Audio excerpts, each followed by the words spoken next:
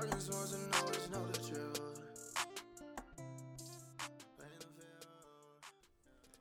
What's going on, everybody? Welcome to episode 10 of Playing the Field. I'm your host, Kurt Field, and I have a super exciting episode for you guys today. I got the chance to sit down with two incredibly influential people in my life who have kind of shaped me on this path to really wanting to become an athletic director or at least have a role in athletic administration as I continue forward in my career. So today I had two different conversations that we kind of wrapped into one podcast. So I'm speaking with Kim Chamberlain, who was the former athletic director at Granby Memorial from when I was a junior and senior, and then for a couple of years after that. And then also the current athletic director at Granby Memorial, Brian Maltesi. And it was a really interesting time doing this podcast because we asked some similar questions to both of them, and obviously you get some different answers, which is always exciting. But it was really cool to get both their perspectives on a lot of different, really important topics. If you're interested in becoming an athletic director, or if you have any interest in having an administrative role in athletics. So really cool conversation with both of them, where we talk about their stories and how Kim transitioned from teaching to an AD back to teaching, and how Brian went from also teaching to now being an athletic director. So without any further ado, we're going to get into it. The first conversation you're going to hear is with Kim Chamberlain, and then right after that, you're going to hear the conversation with Brian Maltesi. So I hope you guys enjoy.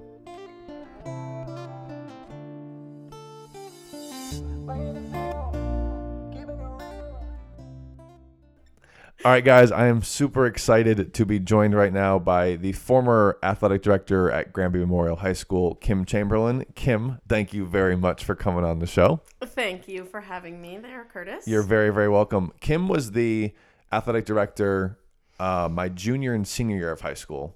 And then you were there for what, like 3-ish years after? Yes, I was there for 5 years total. So Yeah. the 2012 to 2017 time frame, right? 'Cause Yeah. You graduated 2014? Yep. Yeah. Good memory. Yeah. Great memory. Yeah. Yeah, so Kim was the athletic director, and I got the chance to know Kim very well from obviously playing sports and stuff, but I also helped out a little bit in the athletic office for it was like a senior project. I decided that I wanted to get involved in athletics, and I would come down 8th period and try to help out however I could. We gave him all sorts of little odd jobs to do. Yeah, but it's like stuff that, Kim certainly shouldn't be worrying about as like the athletic director, like, setting up fields or going through old uniforms and stuff like that. But it was a cool way for me to kind of get introduced a little bit into athletics. And I was like, oh, this is kind of cool. And I feel like we've come full circle now. Like my career goal is to be an athletic director. So maybe it started in those 8th periods back in the day. Maybe.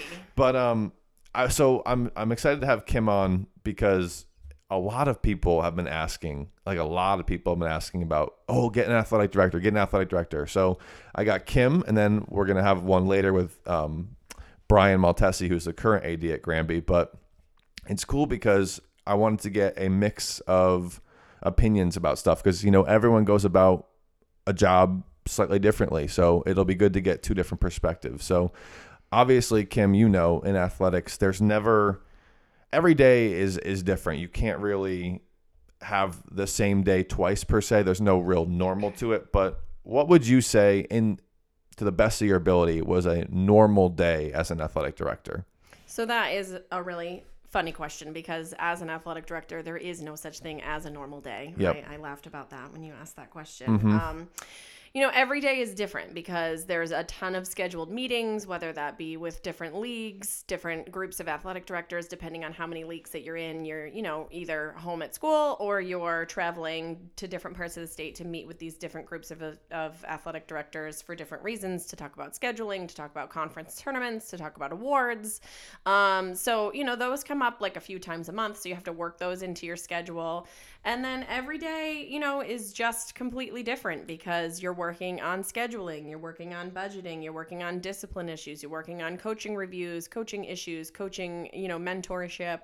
Really, communication is probably the biggest piece of the job, something that, I probably didn't realize when I looked into being an athletic director was that I would say at least 80% of it is probably sitting behind a desk and, sitting at a computer and just working on communications with, other schools, the state level, administration, parents, coaches. So there is, no such thing as a normal day, but you're working through all those different facets of the job throughout the day. Yeah. And I mean, I got the chance to I don't remember what year it was per se, but I think it was like 2017. There was a transition where like your secretary was leaving, like, Tracy was leaving to go down to Georgia. Like they moved down there and they were going to hire a temp or something to come in the office. And I was like, coming back to me. I forgot about that. I kind of did too, till we just started talking about it. And I was like,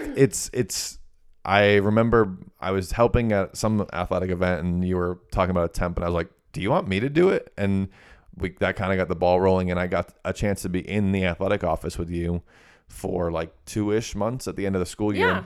But I don't think I realized until that moment how much communication goes on for an athletic director, whether it's emails or phone calls. Like the phone rang every 3 minutes in the office. So I'm like, I don't know how these athletic directors get any work done because things, phone calls, emails, texts, it's like, woof. I mean, it is a full day. It is a full day. And so obviously that must lead to like spur of the moment issues, right? That could like pop up, whether it's weather, whether it's, unfortunately this happens more than it should, like a bus not coming, like take me through that for a little bit. So all of the time, spur of the moment issues are every day, all day. There are many hats that you have to wear being an athletic director. How close did I become with your dad? Yes. I think I had Brad on speed dial to be like, Brad, am I going to be able to fit this game in? I know. So, wearing the hat of being a weather person and making sure fields and grounds are ready, having a close working relationship with that maintenance department to make sure that the fields are ready to go and in playable condition. I mean, we were fortunate enough, keep in mind that I came in that first year that the fields were all under construction. Yes. So don't forget that my first year was all your junior year was me coordinating everybody being off site. Yeah. And wow. I forgot about that. Yeah. I try to God forget about bless it you. too. God bless you. Wow. But then after that, I mean, we're so fortunate in Granby to have that amazingly beautiful facility that, caters to so many different sports teams. But we still have fields that need to be groomed and maintained, like our baseball and softball fields and the track and field areas. Well, really the field areas of, track. And just making sure, is the grass cut? Is the dirt raked out? Are the lines down? It just...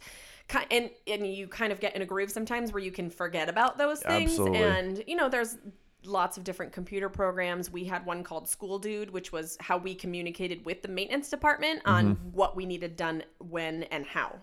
So it was me remembering, like, okay, did I put that maintenance order request in? Did I put it for the correct date and the correct time? And then it's also remembering, like, okay, today's game is getting rained out. So now I have to not only reschedule that game with our opponent, I have to change the buses, I have to make sure the officials are changed, and I have to go into School Dude to make sure that if the field was supposed to be ready today, the maintenance department knows, oh, you don't have to do it today anymore. Chances are they probably already did. Right. But now you also need to do it this day. So it's just a lot of steps. And like you said, some years were better than others with the bus company in terms of working out transportation issues. I can't tell you how many alarms I had set in my phone to go off at certain times throughout the week because I would work with the Granby bus company. I would also work with the Crack bus company in busing in our students from Hartford and really trying to make it as inclusive of an experience as possible, getting them to and from so that they could participate as much as they had hoped to. So that was always, Makes all sense. the alarms in my phone would go off. And then, like you said, the office phone just rings constantly. And I'm constantly redirecting people and trying to train people where to look for the right information. We tried to keep our Twitter updated. We tried to keep our Facebook updated and the website updated. So, but people are just quick to pick up the phone and call. Is today's game on? Even if we've sent out the alerts in that uniform way. Yeah, parents, I mean, even like the 2 months I was in there, like, every 5 minutes are calling, is the game on? Is the game on? It's like, well, A, we might not know yet, and B, it's like, check the website, I feel like, obviously, social media has grown a lot over the years, and I feel like like effective athletic departments use social media very, very well because it's a way to get word out to kids who then, I mean, shout out to my mom, but she would always hound me. She'd be like, do you know anything about a game, blah, blah. And if I know, whether it's through Twitter or something, I can then relay a message to parents. And I'm sure they got all those group chats of parents talking and stuff that, I just feel like social media is such a good tool to spread word on athletics. Absolutely. And I feel like, like I said, very effective athletic departments do that very well. So obviously you were an AD for 5 years. There's good and bad that comes with every job. But for you specifically, what would you say you enjoyed most about being an athletic director? I think what I enjoyed most was the relationships that I got to develop. I got to meet, a remarkable amount of really different people. People that, I went to school, just to backtrack a little bit, to be a physical education teacher, and that's what I did for the first 6 years out of college. And it was, in that time that I was just getting just a little uncertain. Like, is this what I want the next 30 years of my life to be like? Yeah. Do I want to switch it up? I had always been, super into athletics. And with my first teaching job, I did a little coaching at the high school level too. And I decided to get my master's in coaching and athletic administration just to kind of explore like what else is out there. And I have always been a hometown girl. Like, I love Granby. I'm super proud of Granby. And the opportunity to work in Granby came about, when I was in my 6th year there. And I was like, let's go for it. With that being said, I definitely didn't understand all of the facets of the job. Like, thinking back as a high school athlete, I don't ever remember our athletic directors being as involved now or then as they are now. And Correct. I just think that speaks to, times changing and personalities changing and roles changing. But I definitely didn't know all the hats that were worn. So I think, one of the best things is the relationships that I got to make. I mean, I got to work with amazing people every day. I worked at a great school with awesome people. Sharing my office with Wally and with Jigs is always an exciting event every day. Yeah, and speaking of distractions, there's one for you. Oh, my goodness. Wally walking through How many times did I have to put a sign on the door that said, Wally, go around? Because he could go around to his office or he could walk through mine. And I loved seeing his smiling face, but sometimes I needed to not see his smiling face. He liked taking that shortcut. But I mean, it's, some of my best and closest friends I'm still, in touch with, thanks to that job. So relationship, and I got to work with amazing like I got to work with Dennis Lobo. I mean, I was a product of the 1995 UConn women's basketball team, and Rebecca Lobo is still I still see her in the grocery store and, think which is silly because it's not silly. It's pretty awesome. It speaks to a lot. She's a superhero to so many people. But my sister and I, still talk about that. And I got to work with her dad. And I mean, they were both there, him and Ruth Ann, when I was in school. And I never, unfortunately, had Ruth Ann as my guidance counselor. But I got to know her. And they're just such amazing people. But I got to work with him. And, I got to work with Jody Becerra and Sandy Mason and Dave Emery. And, all these amazing coaches that I got to, work with and learn from. Because that's one thing is you never stop learning and you never stop figuring out ways to try to do it better. So definitely I would say the relationships is probably my biggest takeaway. And the challenges. I had to figure out a lot of stuff. I was 28 years old when I started being an athletic director, and I had only, taught PE prior at the elementary level and did some high school coaching for 6 years. So it was a lot of, figure it out as you go and what's the best way to do it. So would you say that was definitely the hardest part? Just kind of like you said, you were what, teaching for a little bit before, and so not knowing exactly what you were stepping into. Oh, for sure. I guess I don't know how anyone understands exactly what an athletic director role is unless I think you have done this perfectly because you've taken it little, bites out as you've gone through your school. You started in high school and then you worked through it in college at UConn. I think you're going to be super set up for success when you finally get that dream athletic position, athletic director position that you're hoping for. But I knew I liked athletics. I knew I loved Granby. So I thought, what could be better? I'm going back home and I get to be the athletic director. And were there times that it did feel that way? Absolutely. Were there times that it was really hard and really challenging and really like I thought like, what did I do? Why did I take this Why job? am I here? You know, why am I here? Because I'm going to guess that we're probably going to segue now into like, what are the more challenging things? Yes. I am a people pleaser for sure. Yeah. I am not somebody who's super comfortable with conflict, as like all of my colleagues got to know. And that's a really hard quality in being an athletic director, because you have to be somebody who's able to make quick decisions, and you have to be confident in your decisions. And, my husband will joke with you that like we still argue about what we want to make for dinner at night. Right. So never mind, making decisions that are much harder than that. It's hard to be a people pleaser in the athletic field. Incredibly hard, because like you said, you make decisions, and even let's go back to weather, right? You cancel a game and maybe it doesn't rain as much as you think, and then you have kids who are pissed off and parents who are angry. Oh, I took work off. Well, that's not your fault, right? Like it's those meteorologists. Yeah, God, no, but it's almost like a thankless job sometimes. That it's like there is so much that goes on behind the scenes that people don't realize, and there are a lot of moving parts to making an athletic department work, and you aren't going to make people happy all the time, and that is tough. That's something that, like, as I go forward in the athletic industry, I'm already realizing it's like, well, unfortunately, it's just kind of the nature of the job that you're going to make someone upset, and obviously you don't like to do that. It's never the intention. Correct. But it's tough. It's definitely a challenge. Yeah.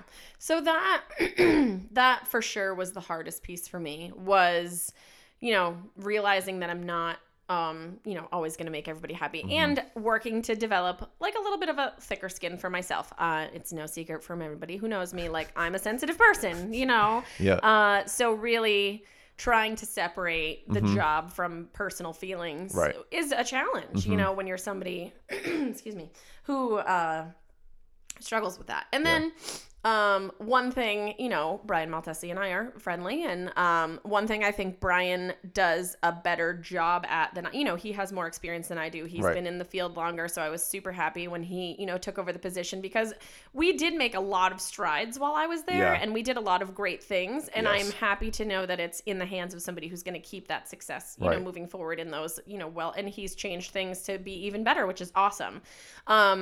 One thing that I struggled with was like making myself available 24/7. And I did that, like it really consumed my life. Like I would wake up in the morning and I would be on my phone, and it's like a double-edged sword of, having the ability to be connected all of the time and solve problems from remote places, but also then trying to balance your life with that too. Because I feel like, I'm even when you were the athletic director and now having a relationship with Brian, he says like, I don't come in till 9, but I'm also working from the moment I wake up. I have, 2 missed calls and I have 10 text messages. And then like weekends are a fun idea. They're a nice concept, but like not really a thing. Not really a thing, because you're working. There might be games, there might be practices. Right. You might go to there might be a practice at the high school and the gates are locked, or the school is locked, and you're like, well, shit, now I got to deal with this. Yeah. So it is really a 24/7 job. It really is. And that's another thing that people really don't understand. People on the outside looking in think athletic directors show up at athletic events. They watch, the game. They make sure people are behaving somewhat, They yell at the students. Yeah. That's what students exactly. think. Yeah. That's what students think. Yep.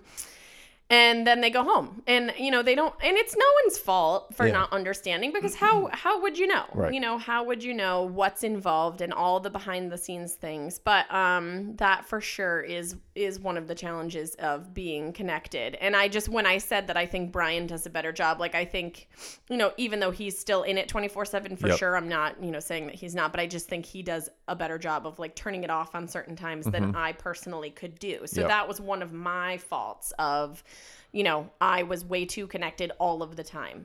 And I needed to set, and towards the end, I did a better job setting some guidelines for myself. And if I were to ever go back to it again someday, later in life, then I would have to make sure that that's one of the things I think about the most, of saying, okay, I'm available for these times. And obviously emergencies arise. Right, for sure. But that was definitely something that was like a negative for me, is just trying to find that balance. And I, again, had an amazing support staff. Like, you helping me when you were a student. I had Steve Stickle, who was like my right-hand person. Unbelievable. Who was like the best. If I don't think I would have made it 5 years in that position if I didn't have Steve. Because he was so good at being a people pleaser, at just like keeping the kids happy, keeping the parents happy. He diffused so many situations, and he was so good at being the face. Like, we were almost like a pair. Like, you didn't get the athletic department without him and I together. And he was really good at like the front of the office stuff, and I was like back of the house. Like, if I could have just sat and like worked out all of the logistics, I wish that he could have been the one out there. And he helped me with that, so many times, and he was just amazing. So I can't imagine how people do this job without that kind of person. I know. It's so true. And I'm just going back to like when you said that like there were strides that were made when you were in Granby, like being a student in school, like there was from an athletic standpoint, you could see it just kind of was running like a well-oiled machine. And that was, obviously thanks to you and thanks to Steve and Jiggy and all those people in athletics who put the time in to, it's not just game days, it's setting up fields. It's and obviously some of that falls on coaches too. There's a very, very, very strong coaching circle at Granby. It's a very, very good athletic department. But I feel like some of those strides that like were made were kind of, you're a very organized person, and I got to see that firsthand when I helped you out for those couple months. But like, how important is it to be organized as an athletic director? I know you mentioned the alarms on your phone. But like, 100%. I mean, I don't know how you do this job successfully. You can do the job. I don't know how you do it successfully without being organized. Now, you remember what my office and my desk looked like. You might not have thought that I was an organized person when you came in and looked at my desk. Wasn't that bad. However, like, even though it was a little bit of organized chaos, I still knew, what was happening when and where those documents were and what needed to go where. And I mean, thank goodness too for Tracy Pagano, who was, the athletic secretary at the time. She had an accountant background. So one thing that was not my strength going into the job, which I kind of grew into, was the budgeting aspect, which is another huge piece that people don't understand. Like, there's constant bills to be paid. You have to pay officials. You have to pay for supplies. There's buses, POs going in and out all the time. And, that's working within the whole district's budgeting program. And so thankfully she was really proficient in that, and she just helped keep me grounded with those things. But 100%, to be successful as an athletic director, you have to be organized in whatever system works for you. It doesn't matter. It doesn't have to look like everybody else's system, but you have to be organized to be successful. Well, like I mean, we talked about it, but I just couldn't believe how many different things were happening in that athletic office when I was helping that like I just never even thought about, like just never considered. And maybe that was me just being an athlete, not really caring, but like I just not realizing. No, it is unreal. Like, oh, I didn't realize you had to go to the arbiter and make sure you had officials, or an official doesn't come to the game or is late, and you're like on the phone scrambling, like, where you at? Right. And the busing, the whole thing is just there are a lot of moving pieces. So like you mentioned, you have to be organized in order for it to make it work. And it's learning a lot of systems too. Like, I'll never forget Tom Stanky asking me in my interview, like, if I knew how to use School Dude. And I was like, What the heck? School Dude? Yeah, what is that? Yeah. Like the arbiter, like you mentioned, for officials, and the behind the scenes part of the CIAC website that athletic directors use to manage all those schedules, and inputting accurate information. School Dude is that school maintenance system I was talking about, and then the budgeting. I don't know what Granby's currently using, if it's the same or not, but there's the whole like PO budgeting system. So it's just a lot of learning of new materials, and as we know, technology constantly changes and upgrades. So it's just it's constant. You were learning, obviously the field was under construction, the new turf fields, and then that was obviously a huge undertaking for everybody. But then you were learning. You didn't love going to Aaron's Park every single day for football? I mean, it wasn't ideal, but it's weird. When I think of high school football, most of my experiences were at Aaron's Park, so I do think of that. But it was cool being the first class to be on the turf field. I remember I was really close with a lot of people the grade above me, so it sucked for them. They're there. That you can see the entire field being built, but it's like you can look, but you can't touch.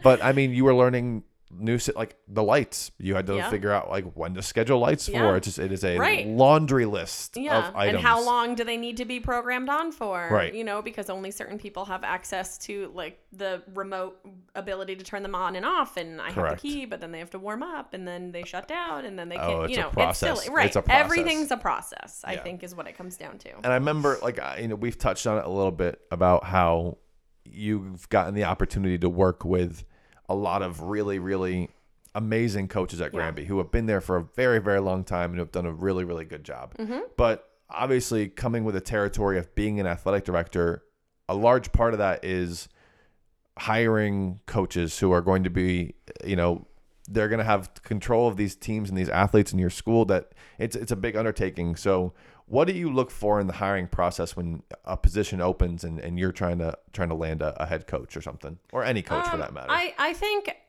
well, again, that's another huge challenging piece of the job is I don't think the general public understands what you have to go through, number one, to be a high school coach. Yeah. There's a whole training program that you have to go through. That's like, I don't even remember off the top of my head how many crazy amount of hours the courses are. You did it. Yeah. So I remember, I did it too, obviously, but it was a while ago. Right. CPR and first aid certified is the first Right. and foremost thing. And then I had to take, so I got my temporary coaching permit Mm-hmm. at the beginning because it was just volunteer stuff. Nothing, I mean, it was Right. serious, but nothing. Which you can have for a year. Yep. And then so I did that. I think you can do that twice, right? Or Yes, something. technically, if you're going to, I think, be higher or I don't remember. Again, Yeah. the details are escaping me as I'm out of it further and further. But there was something about as long as the superintendent signs off on you That's being right. involved, That's right. you can have an extension for 1 year. That's what it and was. then you have to be enrolled. I'm just trying to remember the total amount of hours in the coaching course. It was like hundreds. So I remember I took to get my 5-year certification with the one I wanted. If I was like, all right, I'm going Right. to start doing this more legit. I took something that was called like a power hour class, something. It was like 45 hours in the course of 2 weeks. So it was like Thursday, Friday for like 4 hours each or something, and then Saturday it was literally all day. Yeah. It was like, That's what it was. I think you're right. I think it was a 45-hour total coaching course, but the hundreds was hundreds of dollars. Like Yes, it cost, and it was And expensive. many districts don't have that budgeted in their Correct. line items. So if you want to be a coach, you're going to pay the hundreds of dollars it costs and put the time, and you're going to get all these certifications, and you have to get vetted by getting background checks and fingerprinted and all those things, so that we make sure that you're a safe, reliable Yes. individual. So, and I mean, people don't get into high school coaching for the money, but no. if you're going to commit that time and energy, you need to be making something, Yeah. So there's that piece too, where they don't make nearly what they deserve in the terms of the energy and Agreed. the time they pour into. But Yeah. really your question is like, what do you look for? So, I mean, they need to be passionate and knowledgeable about the sport. I mean, I think that's number one. They need to know the sport. They need to be passionate about it. They need to know that they're going to be working with a large variety of skill levels. This is high school we're talking about. And Yep. you've got some kids who are super committed to, working with their training coaches and in the off season. And then you've got kids who pick up the equipment like the day the spring Right. or whatever the season starts. So there's got to be a level of understanding and perspective. Again, Absolutely. this is high school. Yeah. And some of us have our most fond memories from our success in high school sports, Yeah. and that's awesome. And other people played, and now they don't even really think about it. Mm-hmm. So that perspective piece. And there has to be that level of commitment. Yeah. There's got to be with facilities like what we have, there's rotation in terms of, practicing earlier and later. And so basically your afternoon in whatever season you're coaching in from like 2 p.m. to like 7 p.m. or later needs to be free for 3 months about. And that's Yeah. not easy for No. many people to do. So it's interesting that a lot of people will pick on coaches. Yeah. And there's times that that's deserved, but it's not an easy thing for people to step into because of the time restraints. Correct. So 100%. I think high school coaches, and again, we've been very fortunate to have so many successful ones, are really passionate. They're really understanding. They're really communicative. But it's still a really tricky position to fill with a solid candidate. Right. For sure. And I remember I'm very early on, the football coach had left, and you was that one of the first things you had to do was hire a new football coach? That was you, right? No, Rich was there. Oh, he was there? Okay, I didn't Rich know if was that. there. Oh, yeah. Because Rich coached swimming and Yep. football. Yep. And so I mean, I'm thankful for that we've- because that would have been really Yes. tricky to navigate Yeah. if that was a new coach. We've too. been lucky in Granby. Like, there are a lot of the programs and a lot of the coaches have been there for a while, and there's a lot of winning at Granby. Yeah. But does it get like tough if, a team can, for a couple seasons in a row doesn't do well? Do you feel pressure like, okay, I have to make a change? Or is it more like you hear it from parents? And Granby's, they're on 1-year contracts, right? It's not like you get like a 5-year coaching contract. And typically in many school districts, the coaching stipends fall under the teacher's contract, and those are Gotcha. written in as 1-year positions. Mm-hmm. So somebody like, well, I don't even have to give an Right. example, but somebody who is within the teacher's contract. Mm-hmm. If they are successful and if they're doing a great job and the feedback all around, the position is posted yearly. That has to happen Yep. per the contract. If that person is still interested, they're most likely going to get that Yeah. position back. Gotcha. I didn't know how that worked exactly. Yeah, it gets a little hairy sometimes Mm-hmm. because then there's people that, like Dave Emery, for example, has been a coach since I was in high school, Yeah. and he's phenomenal. Great. But he's not somebody who's a teacher in the Mm-hmm. district. So let's say you, Joe Schmo, moved in and you wanted to coach boys soccer, and you maybe had like 2 years of experience, and you had, you're a science teacher at the high school. Mm-hmm. So you apply for it because you see it posted and you're new, so you don't know who Dave Emery Mm-hmm. is. And as the athletic director and as the high school administration, I would have to consider your application against Dave Emery, who's been there for, eons and is yeah. super successful and has one of the best reputations, and then I would have to make that decision of who is the better candidate. And that's really what it comes down to. So thankfully that didn't happen to Yeah. me too much. But there were definitely some tricky Right. times of hiring people and, making good choices and making not the greatest choices, and then navigating the whole, like, all right, we're going to move on to somebody else. And how do we go about doing that? Yeah. Again, knowing that the selection pool is not going to be large. Right. I guess that comes with the territory, but again, something that's not easy to be like, but it again comes with the territory. So Right. something that we've been talking about, all these different hats that you wear. One, I don't know if this is a Granby thing or this is happens in more places than not, but you were also in charge of middle school athletics, right? You were like, to a degree, to an extent, like you would schedule the middle school basketball and field hockey and all those games. Yes. So that was like a little bit of a gray area in Granby because some newer laws came into play when I was the athletic director that spoke to the athletic director position and who was allowed to do what job and what certifications you had to have. With that being said, I worked together with Jody Becerra, who's been an educator in Granby for years and is a phenomenal coach. She's always kind of been the middle school point person. So we worked together really well. It definitely was more responsibility than I probably should have had in the position that I held. But I did do most of the scheduling, and she and I worked together to work on like the finding the coaches pieces. Yeah. I also included like the busing, for example, and the officials in my regular, like in my alarms for the week of scheduling things. Like the middle school just kind of got wrapped into there. So would you reach out to like other high school athletic directors, or would you? Yes. Gotcha. So there were very few middle schools that had middle school only athletic directors. Right. It does exist, but it's Probably not some of as the bigger common. schools. Towards the end of my time, and again, I'm not sure what the NCCC is doing right now. We did, Heidi Schmidt was actually, she's the SMSA AD, and she was really instrumental in kind of trying to get like a little middle school league together because Granby doesn't have soccer at the middle school level because we have such a strong Rovers organization and town organization Youth, that they have those options. But for schools that didn't have those options, there was like a lot of middle school soccer. There's a lot fewer middle school sports too, which makes it a little bit easier. But there was a lot of middle school soccer in other places. Basketball was huge. Cross country was huge. So we did work on, and she put together making like a little bit of a league to try to make the scheduling piece easier because For high school scheduling, you're in a league and you basically are given a schedule, but then you then have to, tweak as necessary. Yep. So if you're an opposing team and one of these dates doesn't work, you and I work that out, and that's okay as long as we fall within the parameters of what the scheduling guidelines are.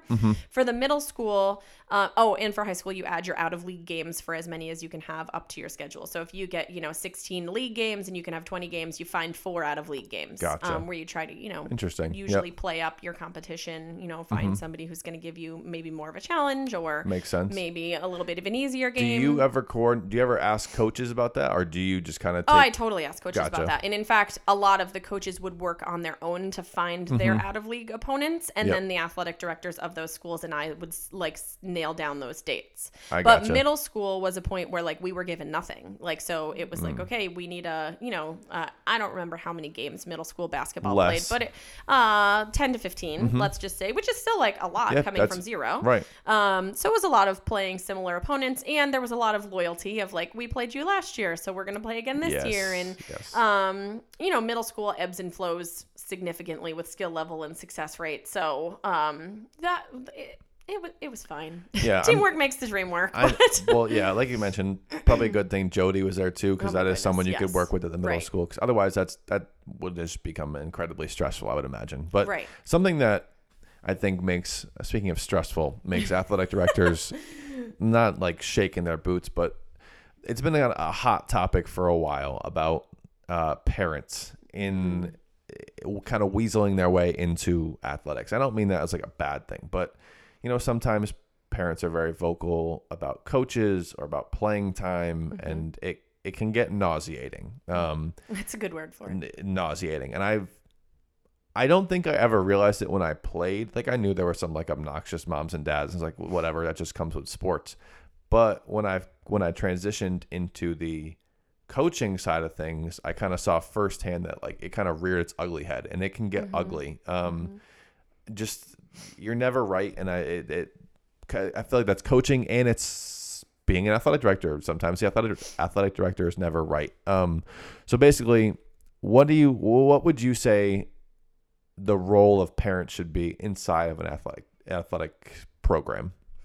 So I think, people might be surprised by hearing me say, parents should absolutely be involved in their sons or daughters, their child's athletic experience. They should 100% be involved. Yep. However, it's to an appropriate degree. Your job as a parent is to teach your child, how to handle situations, how to talk to adults, how to handle winning, how to handle losing, and number one, how to advocate for themselves. That is your job as a parent.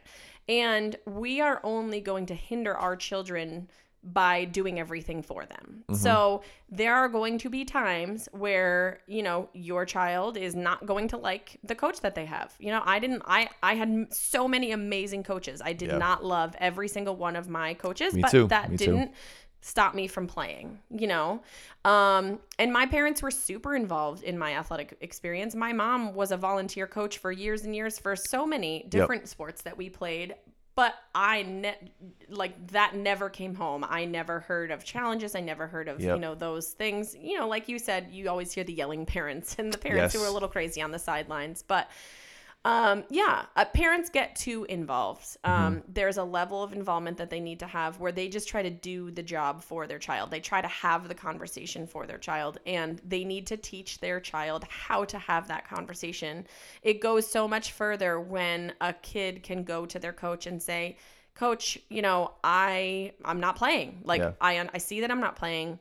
Why am I not playing? What do I need to work on? What do I need to get better at? And maybe it's just that, Susie Q above you is just that next level of skill. And, she's graduating next year. So guess what? That's going to be your job. But having those conversations that are meaningful and worthwhile is something we need to teach our kids how to do. I think that's so spot on, because it even happened this basketball season. You're in the middle of a good run, and then all of a sudden out of the woodwork comes emails from parents. And it's annoying, because you're right in the fact that should be a kid advocating for themselves, right? So let's just say little Johnny's a little upset that he's only playing 6 minutes a game, and he feels like he should be playing more than that. Well, little Johnny should come to the coaching staff and be like, what can I do in practice, or how can I make my game better? So I get more playing time. I see the floor more.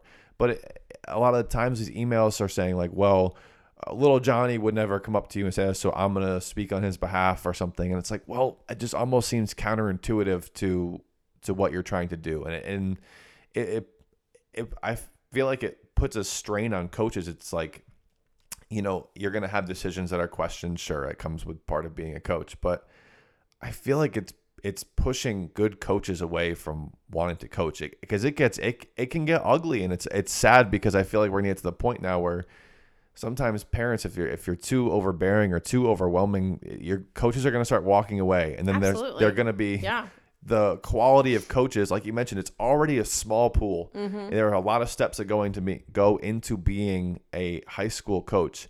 Well, if you drive the good ones away because you're not pleased, you don't know what's after them. So sometimes it's like, yeah, absolutely. No, it's tough, and I've like I said, started to experience that coaching a little bit, and don't get me wrong, I feel like parents should be involved too. My parents were at every single game supporting me and my brother and my teammates and stuff. They weren't just there rooting for me or anything like that. And it was, when I think of high school sports, I think of them being there. And I think of all the amazing parents of my friends who played, who were very supportive. But it is unfortunate that some parents might just kind of cross a line here or there. But right. That is unfortunate. And, going back to, little Johnny may not ever come to you. Well, you need to teach little Johnny how to. Yes. And it's going to be uncomfortable. And and like I spoke to earlier, like, part of the reason the job was a challenge for me, because I don't like uncomfortable situations. Yep. Well, guess what? I had to get better at that in order to, I did it for 5 years. I lasted more than one. And it was because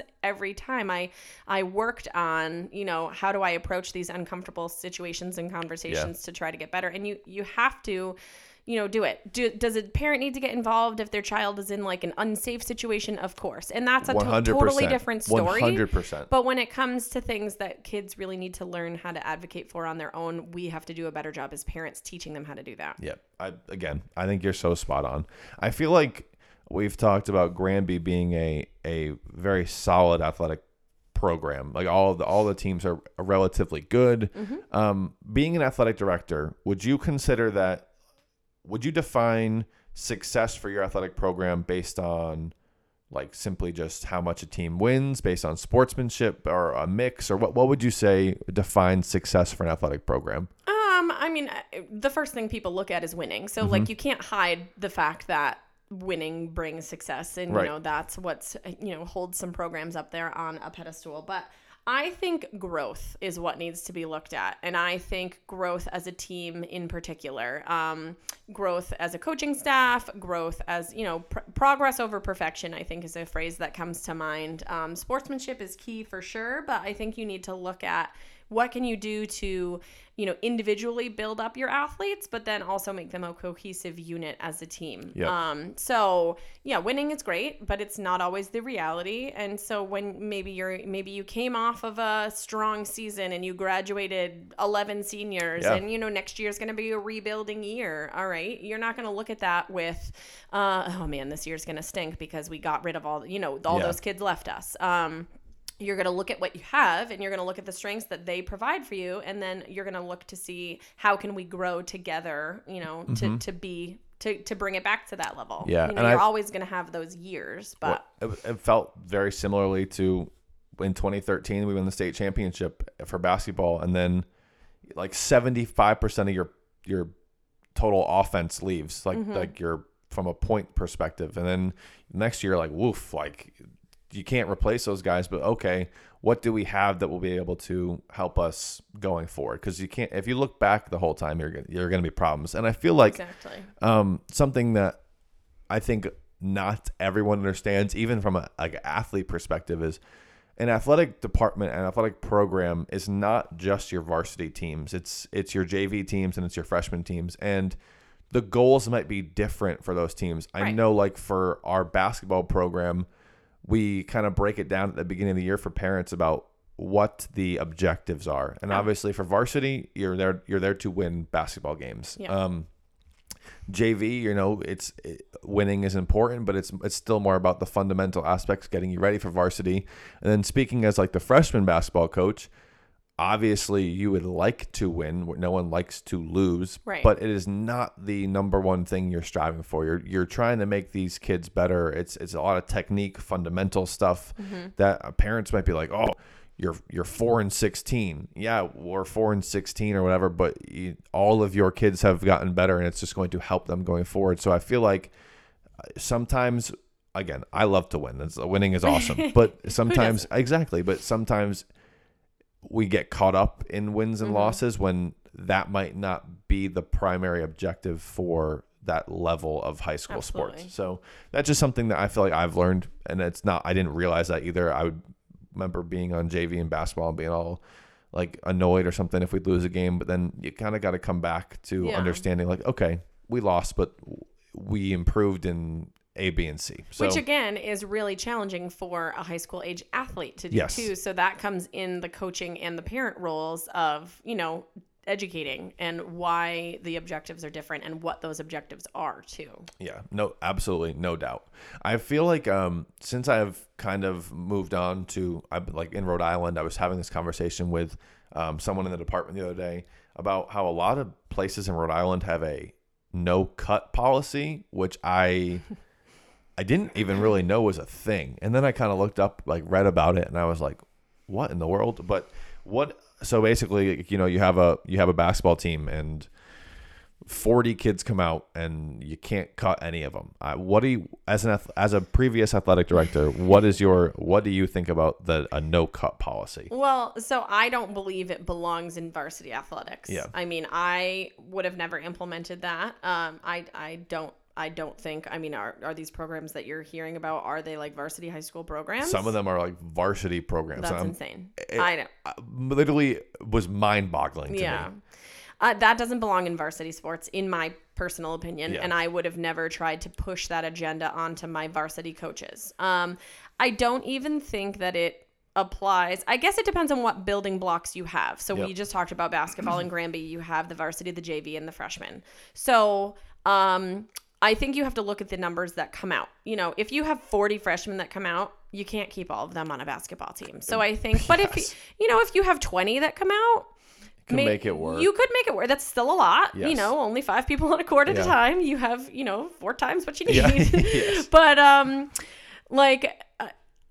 I do think at those younger levels, you want to avoid cutting as much as possible because you want to see what you have to work with. Like you see them for a few days when you're having tryouts and you're having your first practices, and that's a really challenging time because kids could be nervous. Like keep in mind these freshman kids are still 13, 14 years old. Like they're young.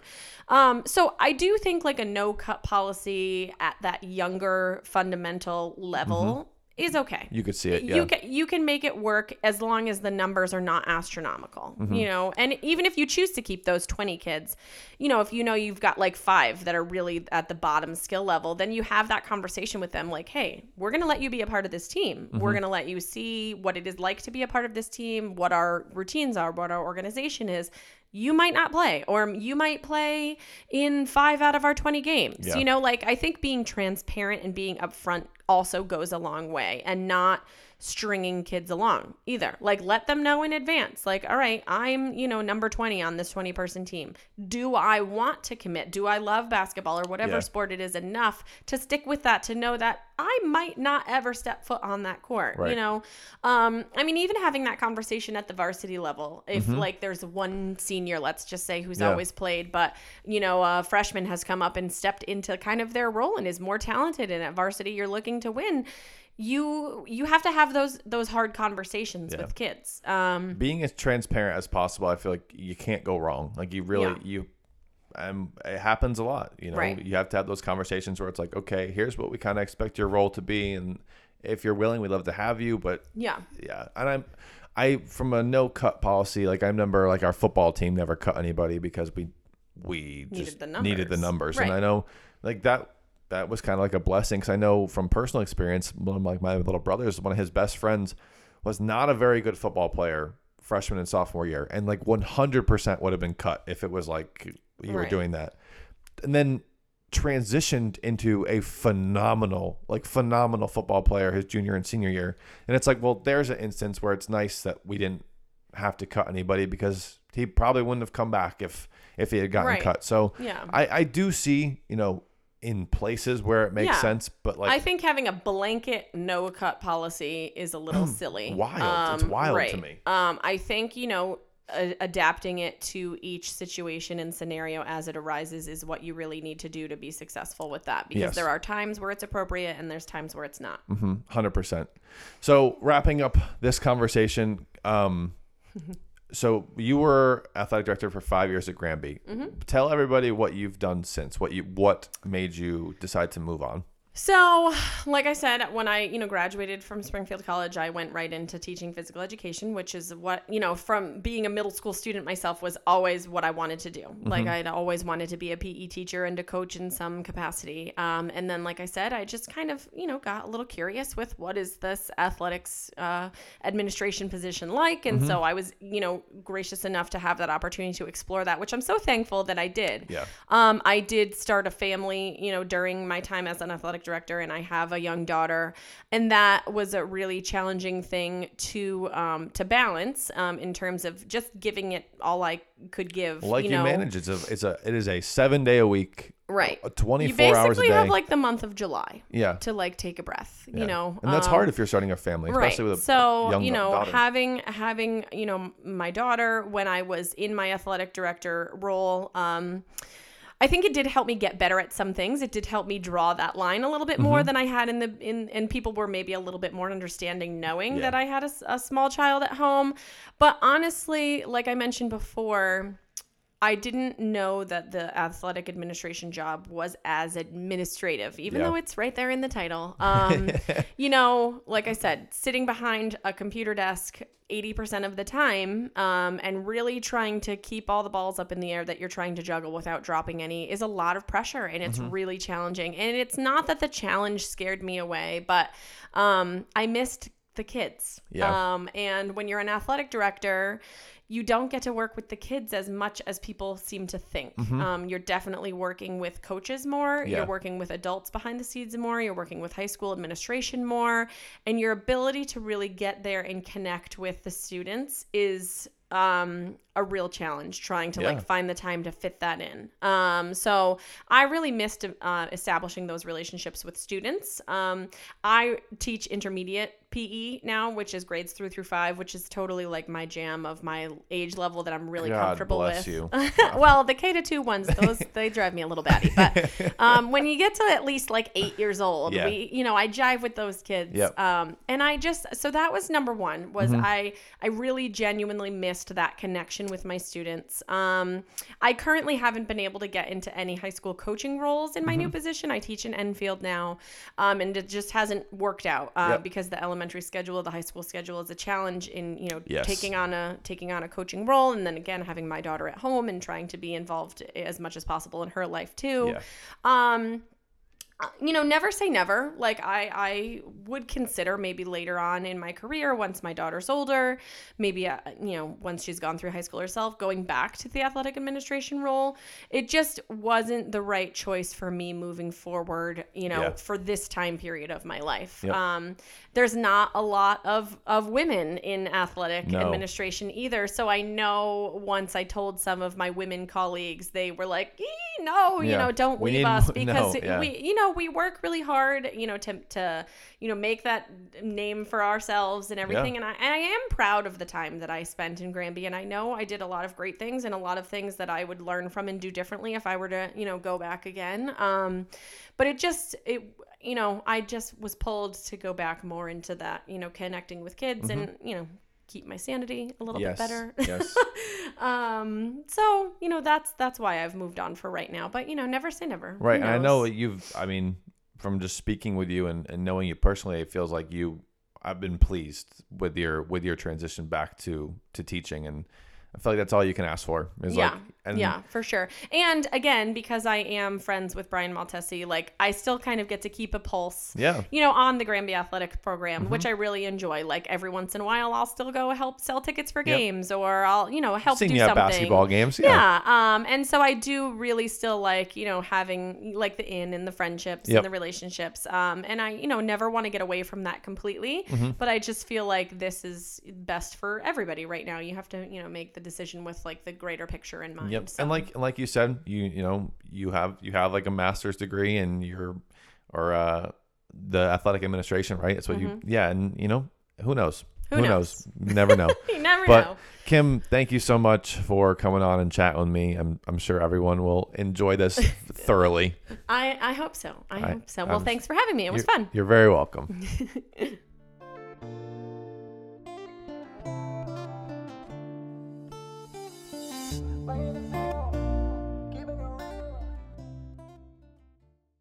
All right, guys, I am being joined right now by current Granby Memorial Athletic Director Brian Maltesi. Brian, thank you very much for coming on to the show. I know I kind of forced you here, but I appreciate you coming on. Good morning, Curtis. So Brian's been the athletic director at Granby for what? This is going into your Going into the fourth year. Fourth year. Wow, time flies. Time flies. Time flies when you're having fun. And Brian, the Granby was not his first stop. You want to tell our listeners kind of how you got to where you are now? Did you always know you wanted to be an athletic director? Did you start in this field? Did you start teaching? Just kind of give our listeners a background on how you got to where you are at Granby today. Sure. I think I always wanted to be a coach. Growing up in Windsor Locks and playing multi-sports in the park and rec and Little League and all those types of things. I think just love that atmosphere, love the camaraderie of being with people, loved, just playing with friends, getting up in the morning, going to the basketball court Right. during the summer, all that stuff. So always got involved with park and rec early on. That's kind of was my first ever summer job getting in when I was in high school, was to work park and rec, basketball camps and those types of things. So I think that was my first kind of draw to becoming a coach and enjoying that type of stuff, working with young kids. So I knew then kind of when I got into high school that I wanted to be a teacher. I think that was the best avenue to become a coach, was to be a teacher. It's always tricky, obviously doing this for 20 years now, scheduling gets tight. So if you're a teacher, you're done at 2:30, 3 o'clock at the latest, depending on which type of school you work at. So then you'd be able to coach. But if you worked maybe a different normal 9 to 5 job, you're working till 5 o'clock. How can you be at a game? How Right. can you hold your practice and stuff? So I think knowing that I wanted to coach and be around sports, teaching was the best avenue to kind of target at that. So what did you teach in high school? Did you teach? So actually, I started off, went to Central Connecticut State University. Go Blue Devils. I like to say it's the best state university Come on, in Connecticut. don't do that now. Don't do that. My older brother went to UConn. So See, okay, he's a smart man. he was a smart man. Smart man. He is the smarter of the two of us. Props to you, Mike. But no. So we a lot of similarities. So he is a teacher, was a teacher, or is an athletic director as well. So we grew up playing the same sports, doing the same thing. So he went to UConn. I did apply to UConn. I got into UConn. I thought about UConn. Hindsight, I probably should have went to UConn because they actually had a 5-year program where you get your master's degree and be done with it. In teaching? In teaching. So to kind of just break away from the same path as my brother, I decided, let's change this up a little bit. So Yep. I decided to go to Central, which formerly was like the State Teachers College. So, it's definitely on the right path to become a teacher. So I chose Central Connecticut. I started majoring in mathematics at the middle level. And then partway through my second year there, they actually eliminated that program. So I either had to go elementary education or I had to go high school. So I would have chose high school because obviously I wanted to be a coach. Yep. So, but when I went in with my guidance counselor at the time and looked at the credits that I already had. I had so many credits that were more geared to the elementary route that it would have taken me another semester or two Right. to right that ship and then just fully do that. So I had to choose elementary education, which was great. So that would certify me K to 8. So okay, similar to middle school, which was just 4 to 8. Right. I could be a middle school math teacher, coach middle school sports, maybe coach high school, depending on the school you got to. So finished at Central with my elementary education degree, K to 8. Got a job teaching in Hartford as a 5th grade teacher in a K to 8 school, Dominic F. Burns Elementary School in Hartford, which was great. Kids were great. Loved that atmosphere, and I was able to coach right off the bat. So they had middle school sports there. Well, that's good. Yep. So I was able to coach basketball there, which was awesome. The only trouble is growing up in Windsor Locks, living in Windsor Locks. The commute was a little tough. Yeah.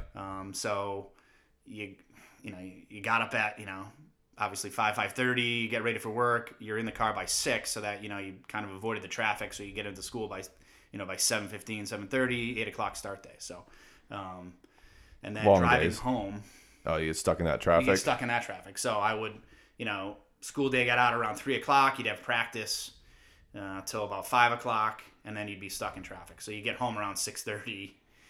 So that was a little tricky. Yeah, so long days. Yeah, very long days. So a job opened up at East Windsor, which was a junior senior high school at the time, 7 to 12, and I applied for that. Happened to have a good friend of the family that kind of knew somebody, got me an interview, and then All about I got those the job. connections. All about the connections.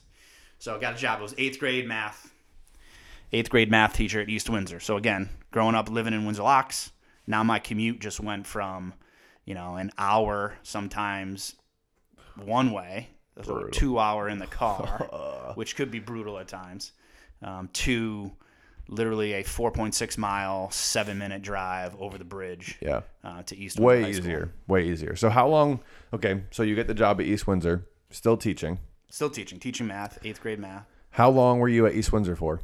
I was at East Windsor for 7 years. Teaching only? Teaching math. So first year, East Windsor Junior Senior High School, and then after 1 year, they made a little reorganization and made a strictly middle school, 5, 6, 7, 8, and a high school, 9 through 12.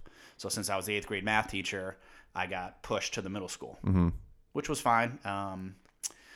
They still got out at the same time. My first year there, I was the assistant girls soccer coach. So JV girls soccer, JV boys basketball, and JV softball. Okay. So you stayed busy. So yeah. So I mean, the other great thing about moving to East Windsor was they just had those opportunities, which again, I was at a strictly middle school in Hartford. I didn't have any high school opportunities. So being connected to a high school got me the high school coaching jobs that I strongly kind of wanted to pursue. Right. And then, but it was a little tricky because I got moved to middle school, which is about, a 10-minute ride into the center of East Windsor, Broadbrook. And then I would then have to go to practice each day and go back. So that got a little tricky. But I wanted the job, so I wanted to, continue coaching. So what ended up happening for you when you're coaching, you're teaching, and you've done it for a while now? What got you to switch into more of the athletic administration role, where you ended up being an AD? Were you an assistant somewhere? How did you make that transition? Sure. So the person I took over for, the math teacher that I took over for, was the athletic director at East Windsor. Oh. So I took over his math job, but he continued to stay on as the AD. And actually, he was a Windsor Locks guy too. So he knew was him. He was the AD and a math teacher. AD and math teacher. Dang. Yep. So. It must have been tough. Yeah, the way it worked in East Windsor was you basically were part-time athletic director, full-time teacher. Gotcha. You had a little relief in your teaching course load, so you taught 4 classes instead of 5 classes. Gotcha. But, as anybody knows, especially anybody around the sports world, you're a part-time AD, but you're doing 100% of the work, of the responsibilities. Yeah. So, he retired as a math teacher, but kept on the because he wanted to stay involved. He wanted to stay with the kids. He wanted to stay doing that stuff because, just being around athletics, which all of us do, we love it. It's in our blood. It's in our nature. We want to keep doing it. It's tough to kind of back off and get away from that. I mean, you want to be retired, so you kind of you step back from that, but you still are staying involved. Mm-hmm. So he did that for about 2 more years, and then he was getting up in age. He was like, you know what, I think I'm done with this. So that position opened up. I did not apply for it then. A PE teacher in the high school applied for it. She stayed 1 year, and then she retired. Oh, wow. And then it kind of opened up. So at that time, I loved coaching. I was the varsity girls soccer coach by then. I did that along with JV boys basketball and JV softball. Mm-hmm. But I was also at the middle school. Yeah. So that got a little tricky. So that position opened up. At the time, I wasn't certified to be a high school math teacher. So in order for me to get that job, you kind of had to there wasn't a ton of people applying for it, but it would have been better for me to be high school certified, which I wasn't. Mm-hmm. But really nobody else in-house wanted the job. I wanted the job because I wanted, to get involved in the administrative part. Right. I trying to see down the road what I wanted to do. Just more of a full-time administrative role. Yeah. So I thought this would be a good path to take. So I got the job. Again, they kept the position was the same because East Windsor on the smaller side. They got about 325 total pretty students. Small. So pretty small. So that type of district it's a part-time job. So I was a middle school math teacher still. They were able to make that work. So my front load of classes in the morning, I was done by noon, and then I got in the car, drove to the high school. And you were the AD. And then I did the AD basically from noon to 6 o'clock. So you talk about having the being certified or whatever to be a high school teacher, which you were not. Were there any certifications that you needed to get in order to be an athletic director, or did they was that just? So at the time, so we're talking. This is 2003, 2004. They made a change in the State Department of Education. Anybody hired after 1998 needed to have a administrative certificate. Gotcha. In order to be a full-time athletic director. And the way it was considered full-time was if you taught less than 0.5 of your teaching load in your subject and the other was in just athletic director. So because I did not have my administrative cert at that time, I couldn't be a full-time AD. Gotcha. I couldn't, for teacher retirement purposes, I couldn't not be teaching math, right? Because that was what my State Department of Education certificate was in. Mm-hmm. So I had to basically, and East Windsor wasn't going to make it a full-time job anyway. It just wasn't in the cards there, and they didn't offer as many sports as obviously Granby does, and I'll get to it in a second, but in Coventry.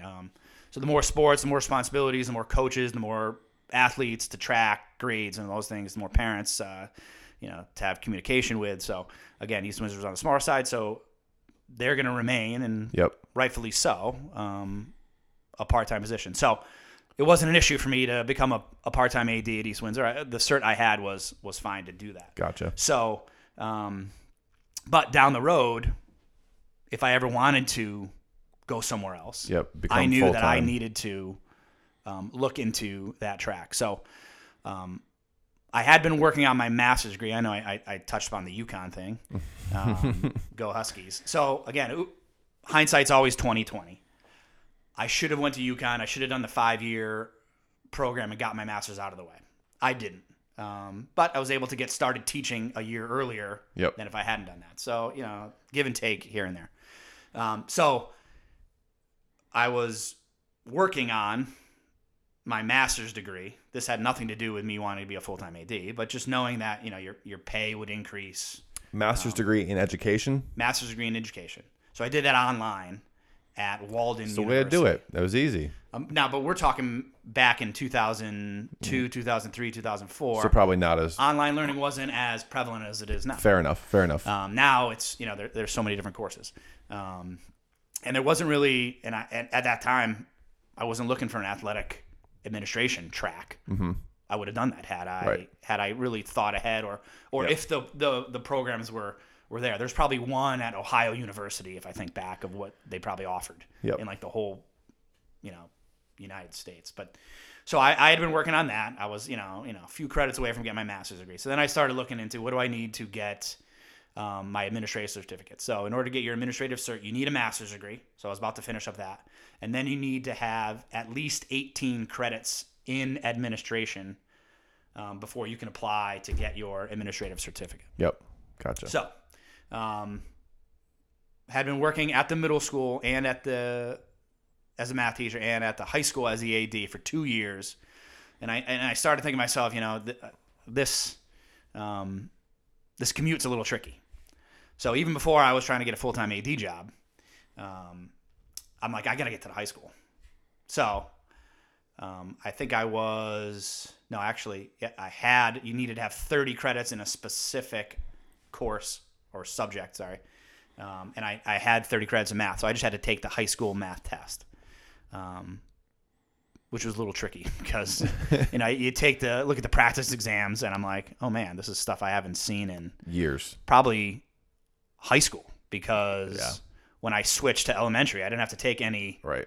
I think the highest math course I had to take was applied calculus, which, it's still calculus, but right. Considering. Yeah. So had to cram for that. So one summer I crammed for that for just a couple, weeks, just taking practice tests, trying to do all that. Took the test, became certified high school math, and then basically one of the teachers at the high school happened to be leaving. It all worked out. Wow. Like perfect timing. I applied for a transfer, got the transfer to the high school, and then I was a high school math teacher, teaching algebra and geometry to freshmen and sophomores. Ugh. God. But again, kept the same schedule, front loaded that from, 7:30 to 12, and then from 12 to whenever was the AD. So Gotcha. And then as was going on, I started thinking to myself, all right, well, what do I need? Speaking to the superintendent of schools, what do I need for this to become a full-time position? And we had the conversation that, look, it's probably not going to happen here, but if you want to do that, you're going to need to get your administrative cert, your O92, as it's called in State Department of Ed. So then I needed the 18 credits in administration, went back to online learning, this time at the University of New England, and they had basically it was a advanced graduate studies program in administration. I began that. That took 2 years. Yep. So you did plenty of schooling. Yes. You were So I, graduated college, then got my job, started taking courses kind of maybe a year or two after that. Yep. And then probably for the next 4 years, it took me to get my master's degree and then get my O92 cert. Then you had to take a test. You had to take a 4-part test in administration, which was all about high school principal, high school vice principal, discipline, those types of things. Not one question involved athletics. Interesting. Which was frustrating. Yeah. I'm thinking to myself, I'm doing this because I want to be a full-time athletic director. Not to be a vice Not principal. to be a vice principal or a principal. Interesting. But that was the path. Now, the path has changed since then. Mm-hmm. They've made some changes, probably 2010. They made changes where you could do the O92 route, or you can get basically the NIAAA, National Interscholastic Athletic Administration Association. Wow. They now have a certificate, and the state recognizes that. Gotcha.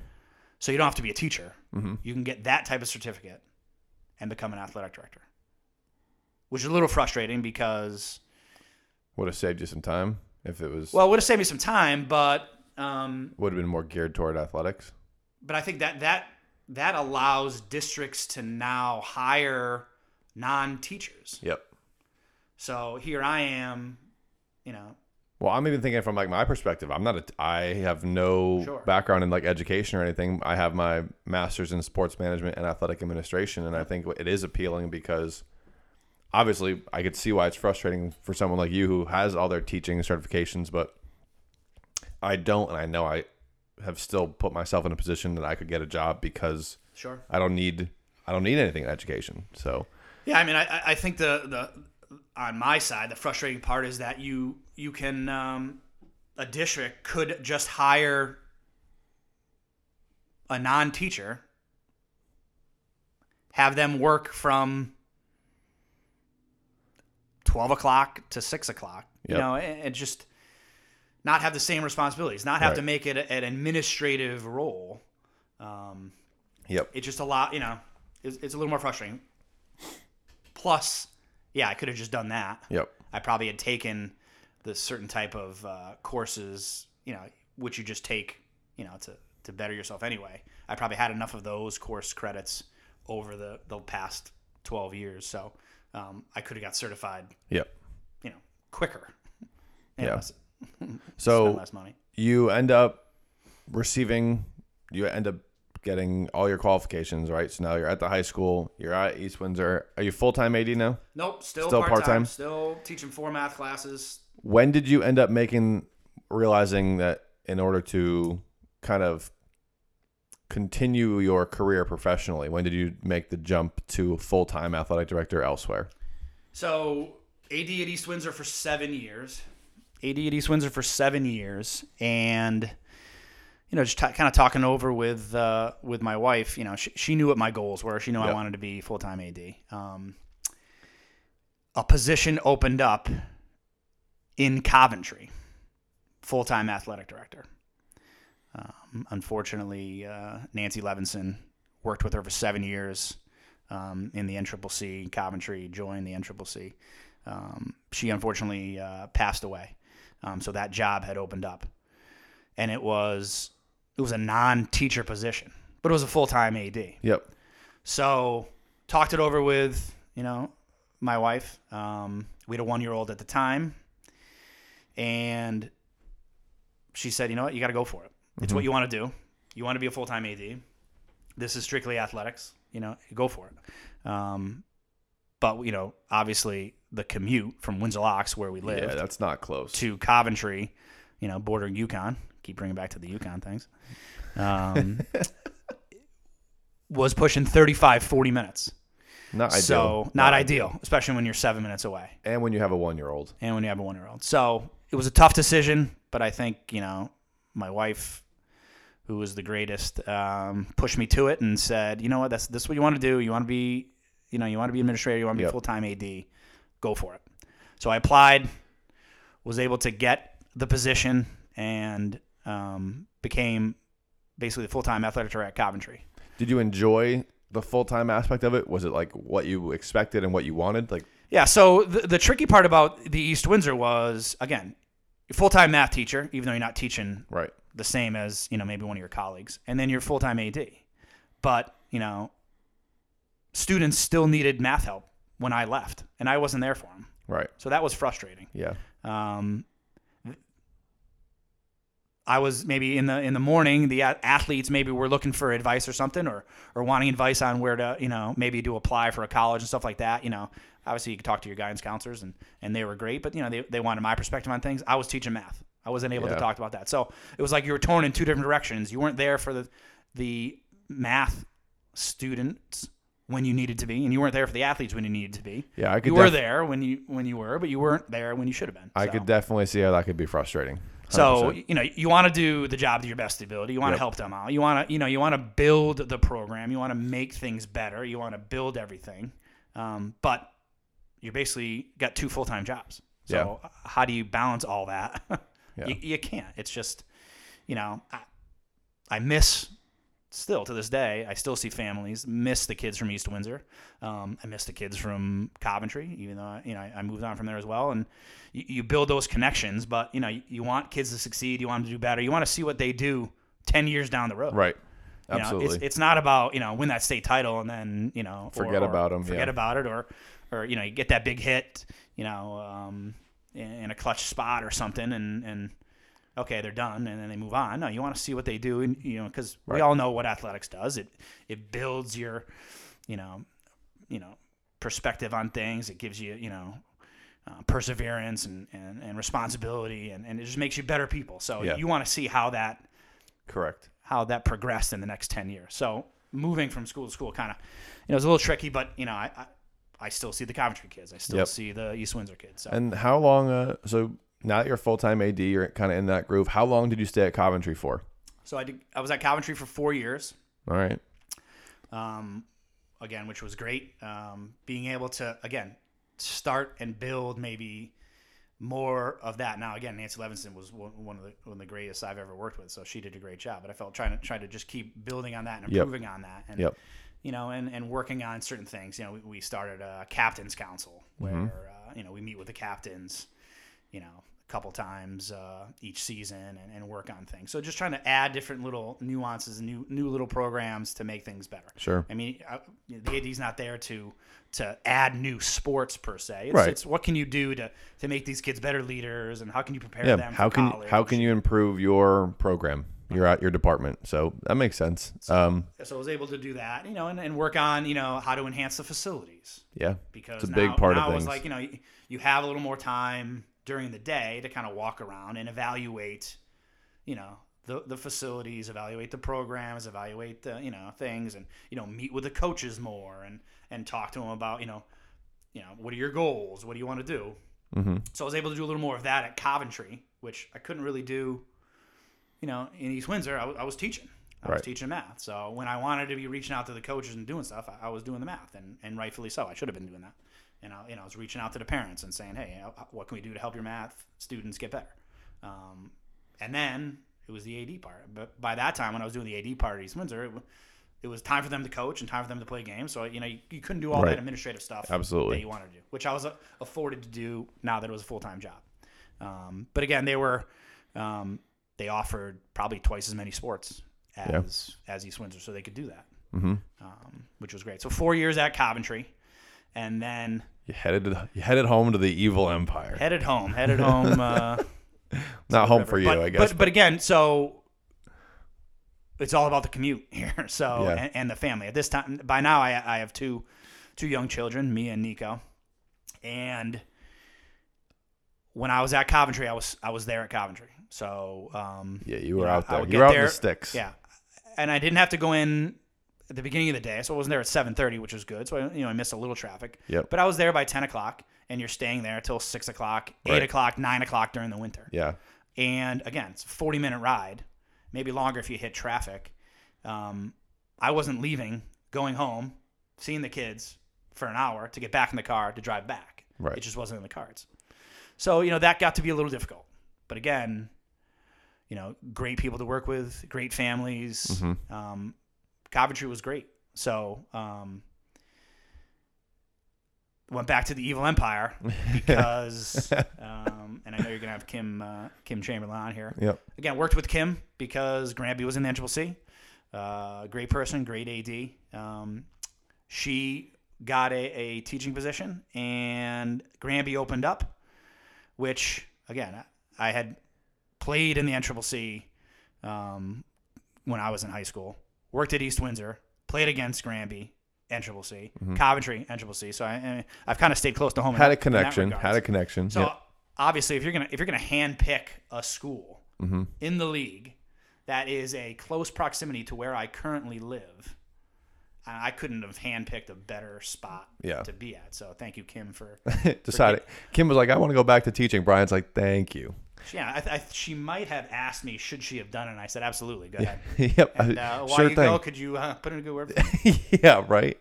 Well, no, that's interesting too because I didn't even think about that part. You had been an athletic director in the NCCC, so you've worked with these people who know you and have gotten to develop relationships with you, both friendships and relationships professionally. So that is interesting that I didn't even really put it together. You were at 3 NCCC schools, so Sure. that's pretty cool. Do you know the connection Oh boy. between every school that I worked at and the school that I went to high school? There's one connection. There's one connection. Good God. That's kind of a little bit of a broad try to. I was just saying they're all in the trivia NCCC. They are all in the NCCC. Okay, so one connection. But they share one color. White. No. Nope. Gold. Gold.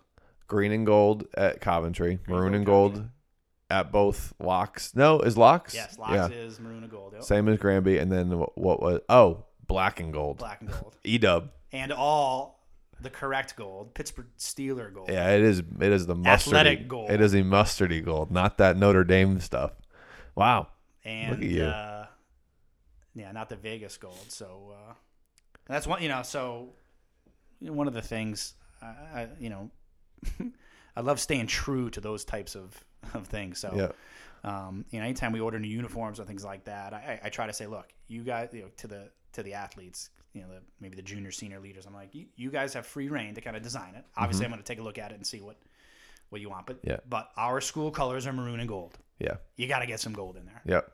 I know you kind of joked about the mustardy thing, but I remember my senior year. This was back obviously when Kim was still there, but basketball team was up for new uniforms, and we had, I wouldn't say gotten in trouble because that's not really what it was, but prior to that, our away basketball uniforms were black. Sure. And we didn't have black as a school color. I know some schools complained that well, why do they get to wear black? That's not their. We had a little maroon and gold on it, but it wasn't. I mean, it was a black uniform. But when we were designing new uniforms for my senior year, we were trying to push an all gold uniform, but it unfortunately got shut down. But they were sick. They would have been really cool. Yeah, I would love that. I know you would. It's a statement piece. Yeah, it is. It was a really cool if you jersey. Back it up on the field, then if you have that statement piece, you do it. Yep. It was cool. So just throwing that out there for Right. the future. The issue I have now is the NFHS makes these requirements that you got to have white, whether it's home or away. Yeah. I know they keep flip-flopping that, but white gets so dirty. It's like so the fast. uniforms get ruined. Yeah. Right. One So bloody grass nose, stains, it's over. Yeah. Bloody nose. You play in the sweat, mud. it's just- You play soccer in the Right. mud. It's over. And especially, nowadays, but every day, school budgets are tricky. You're not getting new uniforms every year. Right. Some are on 4 years, some are on 5 years, and Right. and by that third year, the whites are dingy, and they look at it, and it's like, oh man, but Nothing it's you can required. do. There's Yeah. nothing you can do. So speaking of budget stuff, right? Obviously, we are in the midst of a very unique time, both in athletics and just from a world perspective, right? With this pandemic going on, what has it been like to be an athletic director in the midst of all this stuff with COVID, right? So there's no playbook for this. No one's ever experienced an issue like this. So how has it been kind of navigating your athletic department when all this stuff is kind of happening around you that we don't necessarily have answers to? Yeah, definitely no playbook on this. The hardest part is not seeing the kids and the coaches and having that, actual interaction. Yeah, we can do the Zoom meetings and the Google Meets. It's just not the same. Not everybody gets, a chance to speak. Not everybody gets a chance maybe to log on to it. Yep. It's been very tricky. So the CIAC has been doing weekly Zoom meetings with their updates, and they're giving us updates, and they're doing their best to make sure that fall athletics happen. Again, we know how important it is for our students and to try to get back to that normalcy. Yep. So yeah, I mean, it's just been tricky. I can still work on my schedules. I can still work on organizing, those types of things, making sure the referees and all that stuff's booked, and work on, I don't even transportation schedules, but you don't know what's going to happen. Right. So you can only do so much. And then not even being able to start the spring was tricky. I remember Just abruptly done. when the end of basketball season, right? When the winter tournaments get canceled, obviously that was disappointing, but I feel like just everyone kind of didn't know how, serious of an issue this was going to be, because everyone kind of assumed, well, yeah, it stinks that, your tournaments are canceled, but, you'll inevitably be back in the spring, probably, just hopefully, maybe it gets pushed a couple weeks, and here we are in July, and fall athletics are up in the air. Sure. You don't know. It happened. I feel like it happened very fast, and it's been very, very challenging. So yeah, if you I definitely would have said we would have been back after April break. Yeah, me What too. I thought get 3 weeks, 4 weeks off, another week of full cleaning, and then we'll be back. Maybe we have to do a modified spring schedule, but we would have been back. So if you asked me, obviously in March, early April, I said, yeah, we're coming back, and then it just obviously has compounded, spiked, and yeah. I mean, they got it right, obviously.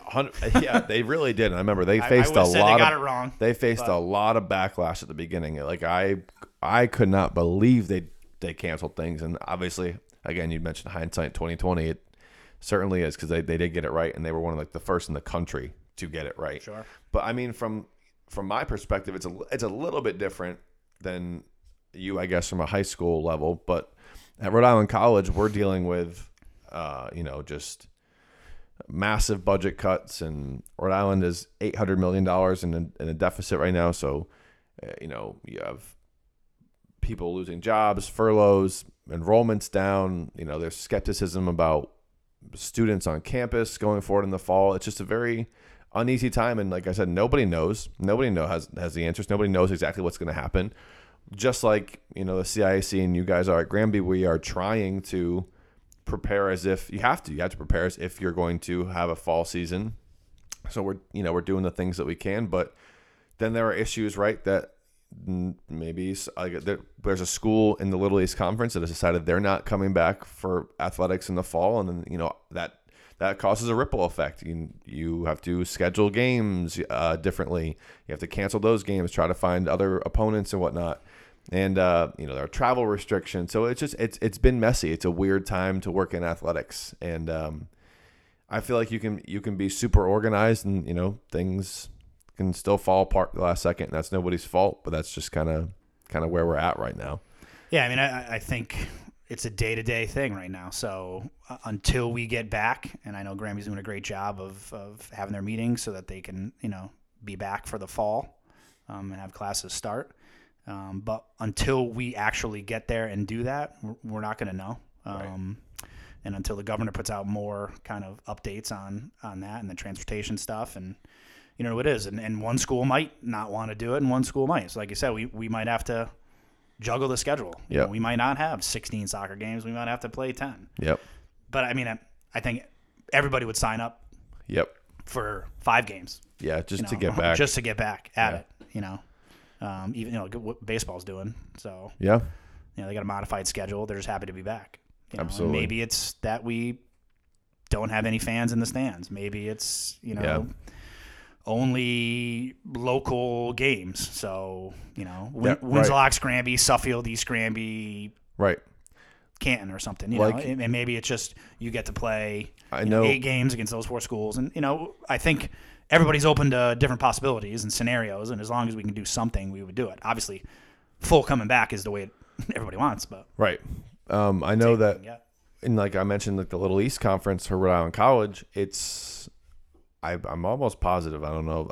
A very non-conference game has been canceled, so you're only playing teams in your conference, and then even then, there have been talks about kind of like you pointed out, the geographic location. So I know. Speaking of those UConn Huskies, the Big East has talked about potentially dividing the Big East Conference into an East and a West. So UConn would play teams around here. Maybe that is the way to do it. But again, it's just nobody kind of knows. Sure. So, I think once we get through this first kind of year, you may see some changes. Yeah. If things don't necessarily get better with that, you may see some changes, and maybe.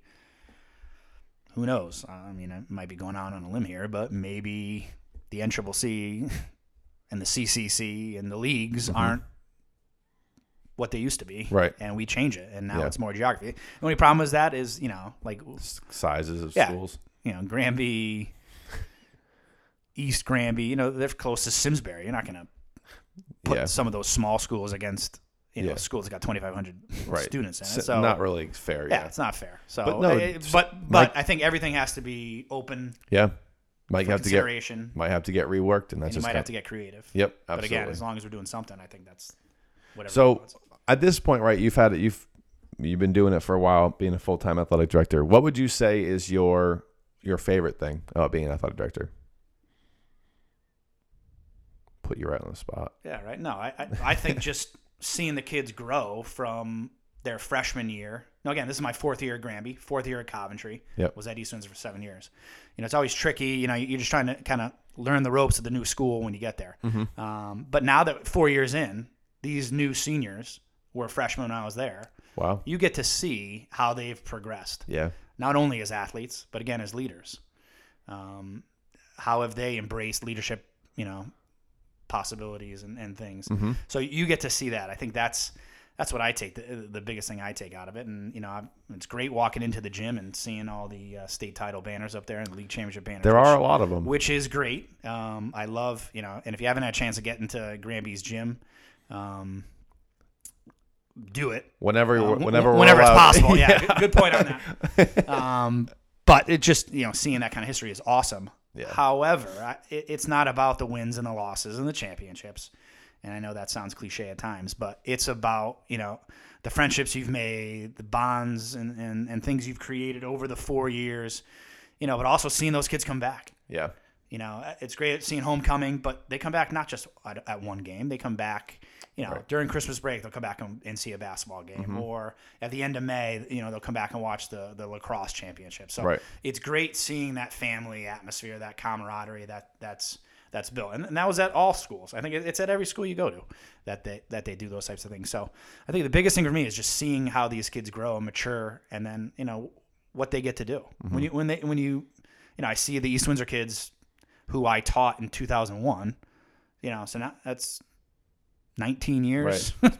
So they were, 12, 13. Now Yeah. they're 31, 32, 33. Families, They've got kids. families. They've got jobs. They're doing, everything that I was doing back then. I mean, so, I started teaching when I was 22. So I was at East Windsor 23, 24. So, when I was teaching them, they're older than that now. So Yeah. it's just getting to see them later on in life and how they've become great, productive people. Yep. That's the greatest thing. So what my next question is going to be, right? If I just asked what your favorite thing about it was? You're a smart guy. What's the least favorite thing? Yeah. For me, I would say it's just sometimes being away from my family. Yeah. I'm the athletic director at Granby. Mm-hmm. My job is to be at Granby High School Yep. during sporting events. Yep. That's what it should be. Yep. Now, great thing about Granby is there is help there. We do have a little bit of an assistant kind of AD. Yep. And we got tons of sports, so I can't be at everything. Right. But I try to be at most things, Mm-hmm. especially if it's a big game, a rivalry game, football games on Friday nights. Yeah. You want to be there. Right. And not just because it's a job, Mm-hmm. but I love watching sports. I love being at the events. Yeah, absolutely. It's great. And it's great interacting with the student body section. Mm-hmm. It's fun. I've sit and watched, YouTube videos trying to come up what's the best way we can, get the crowd amped up. What can we do and Yeah. cheer and try to, get the kids to do it. Yep. Sometimes they think I'm cheesy and corny, but sometimes they don't. Yeah. But so being away, and I try to get my kids to as many games. Again, now that I'm closer to home, it's about a 13, 15-minute ride. So they come to more than they did at Coventry. Much easier than the 40-minute commute to Coventry. Yeah. But I can also go home, get them off the bus, have a bite to eat at 5 o'clock with them, Scoot back. scoot back, and be there for night soccer, night Yep. football, night basketball, Yep. all those things. So Absolutely. trickiest thing is just time away. Mm-hmm. But Granby is just a great It's a good little sports school town. system, Yeah. great little sports town, and they do it right. And there's help when needed, so it affords me a little opportunity to go home, but able to come back and Yep. see things. So. Absolutely. So here's a question that I talked to Kim about, and I thought she had a really good answer too. There's no denying that in present day sports, especially, sometimes parents can stick their nose in places that they really shouldn't be doing. And I feel like that's just kind of where things are at right now. But what would you say is like an appropriate role for parents within athletics? And don't get me wrong, the large majority of parents are, they're great. They're there to support their kids, and they're there to support the rest of the team and the school, and they do it the right way. But, it's just kind of the nature of athletics that you're going to have parents who, might not always have that best interest in mind. I mean, like my parents, your parents, lots of parents coach their children growing up. Yep. And they want obviously what's best for them. No denying that their ultimate goal is what's best for my child. Mm-hmm. So it gets a little tricky because you might not see eye to eye with what a coach does. Mm-hmm. And again, the coach's main responsibility is put what he or she feels is the best product out in the field. Yep. If you got 20 players on a soccer team, there's only 11 spots. Right. There's going to be 9 unhappy people there. Mm-hmm. But again, the coach isn't trying to make people unhappy. Correct. The role of the parent, you just got to be supportive. You got to try your best to be positive at all times. Mm-hmm. And I feel like you might not get a starting spot, but you know what? When you get that opportunity to get in there, do the best you can. Take advantage of it. Take advantage of it. I feel like most of the time these issues with parents, it's not X's and O's stuff. It's not really about anything like that. It's about playing time, right? And I feel like I was saying that I never really realized it when I played, right? I didn't really hear parents complaining or all that stuff. But when I've kind of transitioned into, volunteer coaching and then like kind of officially coaching, you do start seeing, some of the parents come out of the woodwork, and I feel like 9 times out of 10, it's mostly about playing time. And right, I was saying with Kim, obviously it depends on the level. So I gave basketball as an example. Freshman, JV, and varsity have different, objectives of what we're trying to accomplish, right? Sure. Freshman, it doesn't. If we go 4-16, we go 4-16s. But if kids improve, that's all that really matters, right? That's might not necessarily be how it is on varsity. So I feel like for me, I would much rather hear from a kid. Like, let's just say little Johnny comes up and he's like, how can I be better? How can I get on the court more or something like that? I appreciate that 10 times more than, mom and dad fighting his fight for him. And I understand that it's parents just trying to look out for their kids, but I think it's all teachable moments because, again, we're talking 13, 14, 15-year-olds that might not know the best way to advocate for themselves. Yeah. And, I do it to my children now. I do more for them than I probably should. Yeah. I should probably take a step back. Hell, my mom made my doctor's appointments till like 2 years ago. So, right. Yeah. So, it's just tricky because, again, at what point do you say, look, you got to kind of advocate for yourself and do it? And I think it just gets tricky. And again, there's no parent out there that's trying to do things the wrong way or get, upset about things. And obviously if they're not getting the playing time that they feel they deserve, of course you're going to be upset and you want them to advocate for themselves. But, I think it's just, again, teachable moments. You need to try to, coaches need to be upfront with the players, upfront with the parents. Look, these are your defined roles. Mm-hmm. It's not a starting position now. It might lead to that, but I need you to work hard and, be the guy. Yeah. I feel like if you can be as open with your athletes as you can be, it's gonna be a lot better for everybody. Sure. I remember like Coach Hansen, the basketball team, kind of started doing these weekly check-ins with guys. So if there were comments, questions, concerns, they could voice them to the coaching staff and it could be addressed. So, but again, I feel like you can't really ever over communicate because I think communication is the key. Yeah, absolutely. To everybody, absolutely. To the coach, to the players, to the parents, Last question for you. All right. Do you see yourself continuing to be an athletic director for the rest of your career, or could you envision any other scenarios where it's back to teaching, or you mentioned that vice principal, cert thing that you kind of sure. I do not right at this moment. I don't see myself doing the principal, vice principal role. Although if the right opportunity came up and presented itself, again, never say never. Right. And one piece of advice I try to give anybody: I don't have that certification, or it says you have to have so many years of experience for a job. If there's a job you want, apply for it. Yep. Worst thing they're going to say is no. Mm-hmm. Maybe they don't give you an interview. Maybe they give you an interview. Maybe you get the job. Yep. So, Don't just read something and say, I guess I can't do it. Yep. But I said this earlier, if I could handpick a school within proximity to where I live, there's no place I'd rather pick than Granby Memorial. Yep.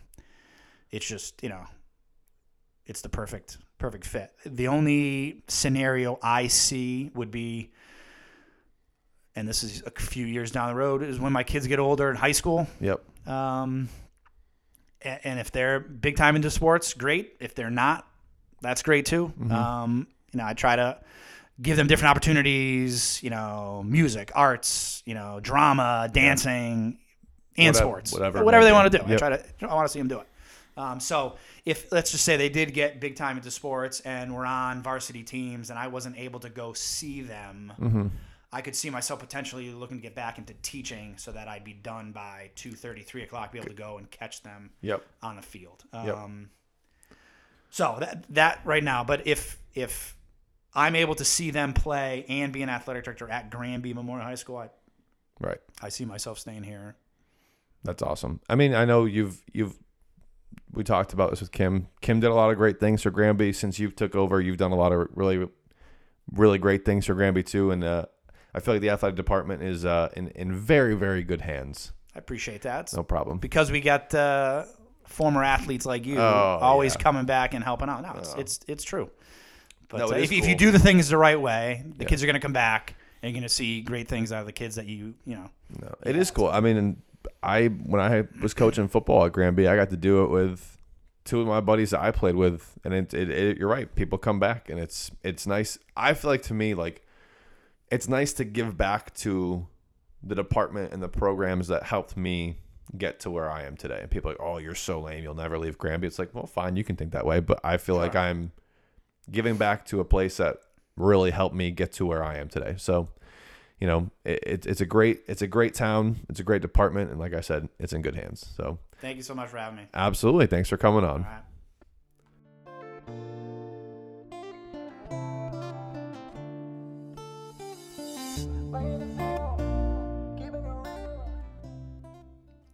All right, guys, that is a wrap on episode 10. Huge thank you to Brian and Kim for coming on. I thoroughly enjoyed this conversation. I feel like I learned something too, man.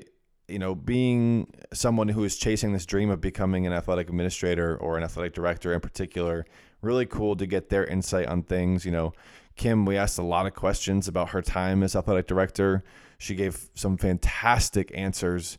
Brian, talked more about how he got there with education and the degrees and certifications that you needed, and his time bouncing around all over the NCCC, from Windsor, living in Windsor Locks, to East Windsor, to Coventry, to now being at Granby. And it's a really, really cool story. Obviously, with Brian too, heard a little bit about what it's like being an athletic director in the middle of a global pandemic. So something that you're just really never ready for. You're thrown into that fire. So once again, just really awesome conversation with both of them. I hope you guys enjoyed it. This is it. This is it for season 1. So 10 episodes down. I once again cannot thank everybody who listened enough for listening and interacting with me on social media. Like I mentioned, I started this during quarantine for fun. There was no agenda. I was really nervous, but I was like, oh, this is going to be really cool. And it's become a really, really, really fun hobby. I don't know how big it's going to get. I don't know how much bigger I really want it to get. It's been great. I really can't ask for more. So like I mentioned in the last couple episodes, quick break. I don't know, maybe 2 weeks, 3, who knows. Going to be ramping up with summer camps at Rhode Island College. So I'm going to be really, really, really, really busy during the days. So that could be a little bit challenging, but this will not be the end. I promise there will be at least one more season. And like I mentioned, we got a whole bunch of plans coming up for when the NFL kicks off. So thank you guys for listening. I hope you enjoyed season 1. Please don't be strangers. Reach out to me with any questions, comments, concerns. Just say hi. It doesn't matter. I want to hear from you guys. And I promise very soon I will catch you next time on Playing the Field. Talking swords and always know the truth.